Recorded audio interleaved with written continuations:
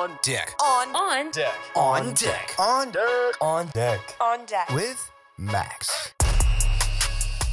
Welcome back to On Deck with Max, the podcast where we talk about anything and everything that is happening. Today, we will be introducing a new segment to the podcast called Echoes of the Missing. This segment will take a deep dive into cold cases in Augusta, Georgia.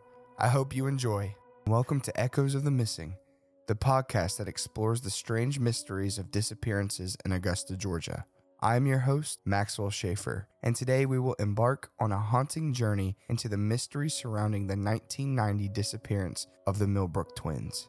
Joining me today to unravel this mystery are three individuals, one being a relative of the sisters, and the other two with outside perspectives regarding the case. Without any hesitation, let's dive right into the disappearance of the Millbrook Twins. Let's start this journey by looking at what took place that day of March 18th, 1990. This was a normal day for 15-year-old twin sisters Danette and Jeanette Millbrook, who were going to church with the family that Sunday morning. After church, the sisters returned home where their mom, Louise Sturgis, had sent them back out to grab lunch for the family at Church's Chicken. When the girls returned home, Jeanette told their mom that a guy in a white van was following them home.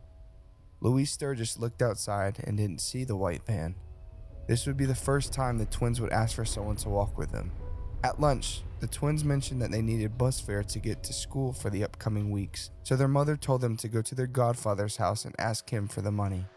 After lunch, the twins set out for his house and arrived shortly after and collected the bus fare and were given a few extra dollars to get some treats for their walk home at the Pump and Shop gas station. According to reports, the attendant said that the twins arrived at the Pump and Shop with treat money in hand and bought a drink and a snack for each of them. The attendant said that once the twins checked out, she could not remember which way the girls had walked off or if they had gotten into a vehicle after they left.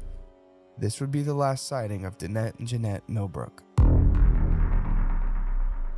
Our first guest was born and raised in Columbia County and shares his insights on how he first heard about the disappearance of the Millbrook Twins. Here is Henry Schaefer. I first heard about this case in 1991 when my grandfather, who was a police officer with Columbia County at the time, mentioned this case.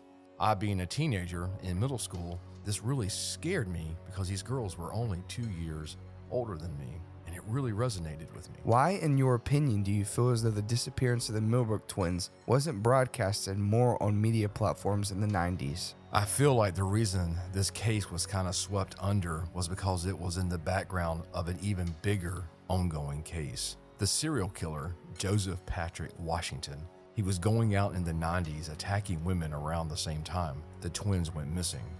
So I think that played a role in why they didn't get the needed media attention.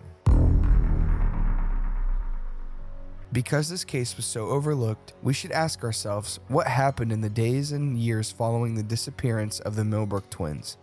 On March 19, 1990, Louise Sturgis called authorities to report the twins missing. Although she was suspicious something was wrong the day of their disappearance, she called the following day because it is required to wait 24 hours before being allowed to issue a missing persons report.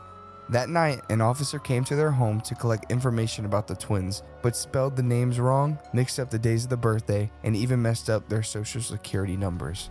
The following days after the officer collected the information, their family and friends from church went around the area hanging up posters and looking everywhere for them. Their 16th birthday came and went, no Danette and Jeanette. Flash forward to April 8th, 1993, 3 years after their initial disappearance. The investigator on their case told their mother that the case was being closed because Danette and Jeanette had been located. The investigator told the family that since they were 17 years old by law, he could not make them come home. Shockingly, the location of the twins was never told to the family. This was because the report of them being seen was never verified and was based on hearsay from another investigator. 3 days later, the case of the Millbrook Twins was closed. Our second guest is an anonymous law enforcement officer from a neighboring county. They are here to talk about what a case like the Millbrook Twins was like from an officer's perspective. The guest has allowed us to speak to them, but only if we disguise their voice. So when hearing that the case was closed after hearsay and the location of the twins was never given to the family, does this spark any red flags to you? Yeah, I definitely feel like there are serious red flags here. The first being they were minors at the time of the incident, which means if their location was found, and the twins were truly found, someone is to face charges at the very least. At the time of the incident, the girls could not legally leave the home, so either someone kidnapped them or allowed them to hide out, leading to all sorts of other charges. But, if they were found, could they now be in a protective custody program? Did they see something at their godfather's house that day that they should not have? There's no reason that the twins, if found, were not taken straight to a hospital for an evaluation. You know their mother absolutely should have been notified and given a chance to see her babies. I just feel like something is very shady about that case. 20 years have now gone by. The year is 2013, and Danette and Jeanette have still not been found. Shanta Sturgis, the youngest sister of the twins, saw a video of the newly elected sheriff of Augusta, Richmond County, Richard Roundtree. She felt like a fresh set of eyes might be exactly what her sister's case needed, so Shanta decided to reach out to the sheriff's office. That same year, Shanta received a call from the sheriff's office saying they had the sister's case files and they would be reopening the case because they did not like how the case was closed, having been on hearsay. Now joining the episode is Shanta Sturgis, the youngest sister of Danette and Jeanette Millbrook. Here she is to give a message to her lost sisters. To tell them we love them. We will still want to see them. My mom's still alive. They got a brother that they never seen before. I have kids, and we just wish they'd come home. The United States has the world's highest number of missing persons as of 2023, and it increases every year. This is an issue that everyone must take seriously and work hard to stop. If you or anyone you know has any information regarding the Millbrook Twins or any other missing persons, please call the National Center for Missing and Exploited Children at 800-843-5678. As of now, 33 years have passed and there have been no new developments regarding the disappearance of the Millbrook Twins. This was Maxwell Schaefer. A big thank you to all of my guests and to you for listening. This was On Deck with Max. I'm your host, Maxwell Schaefer.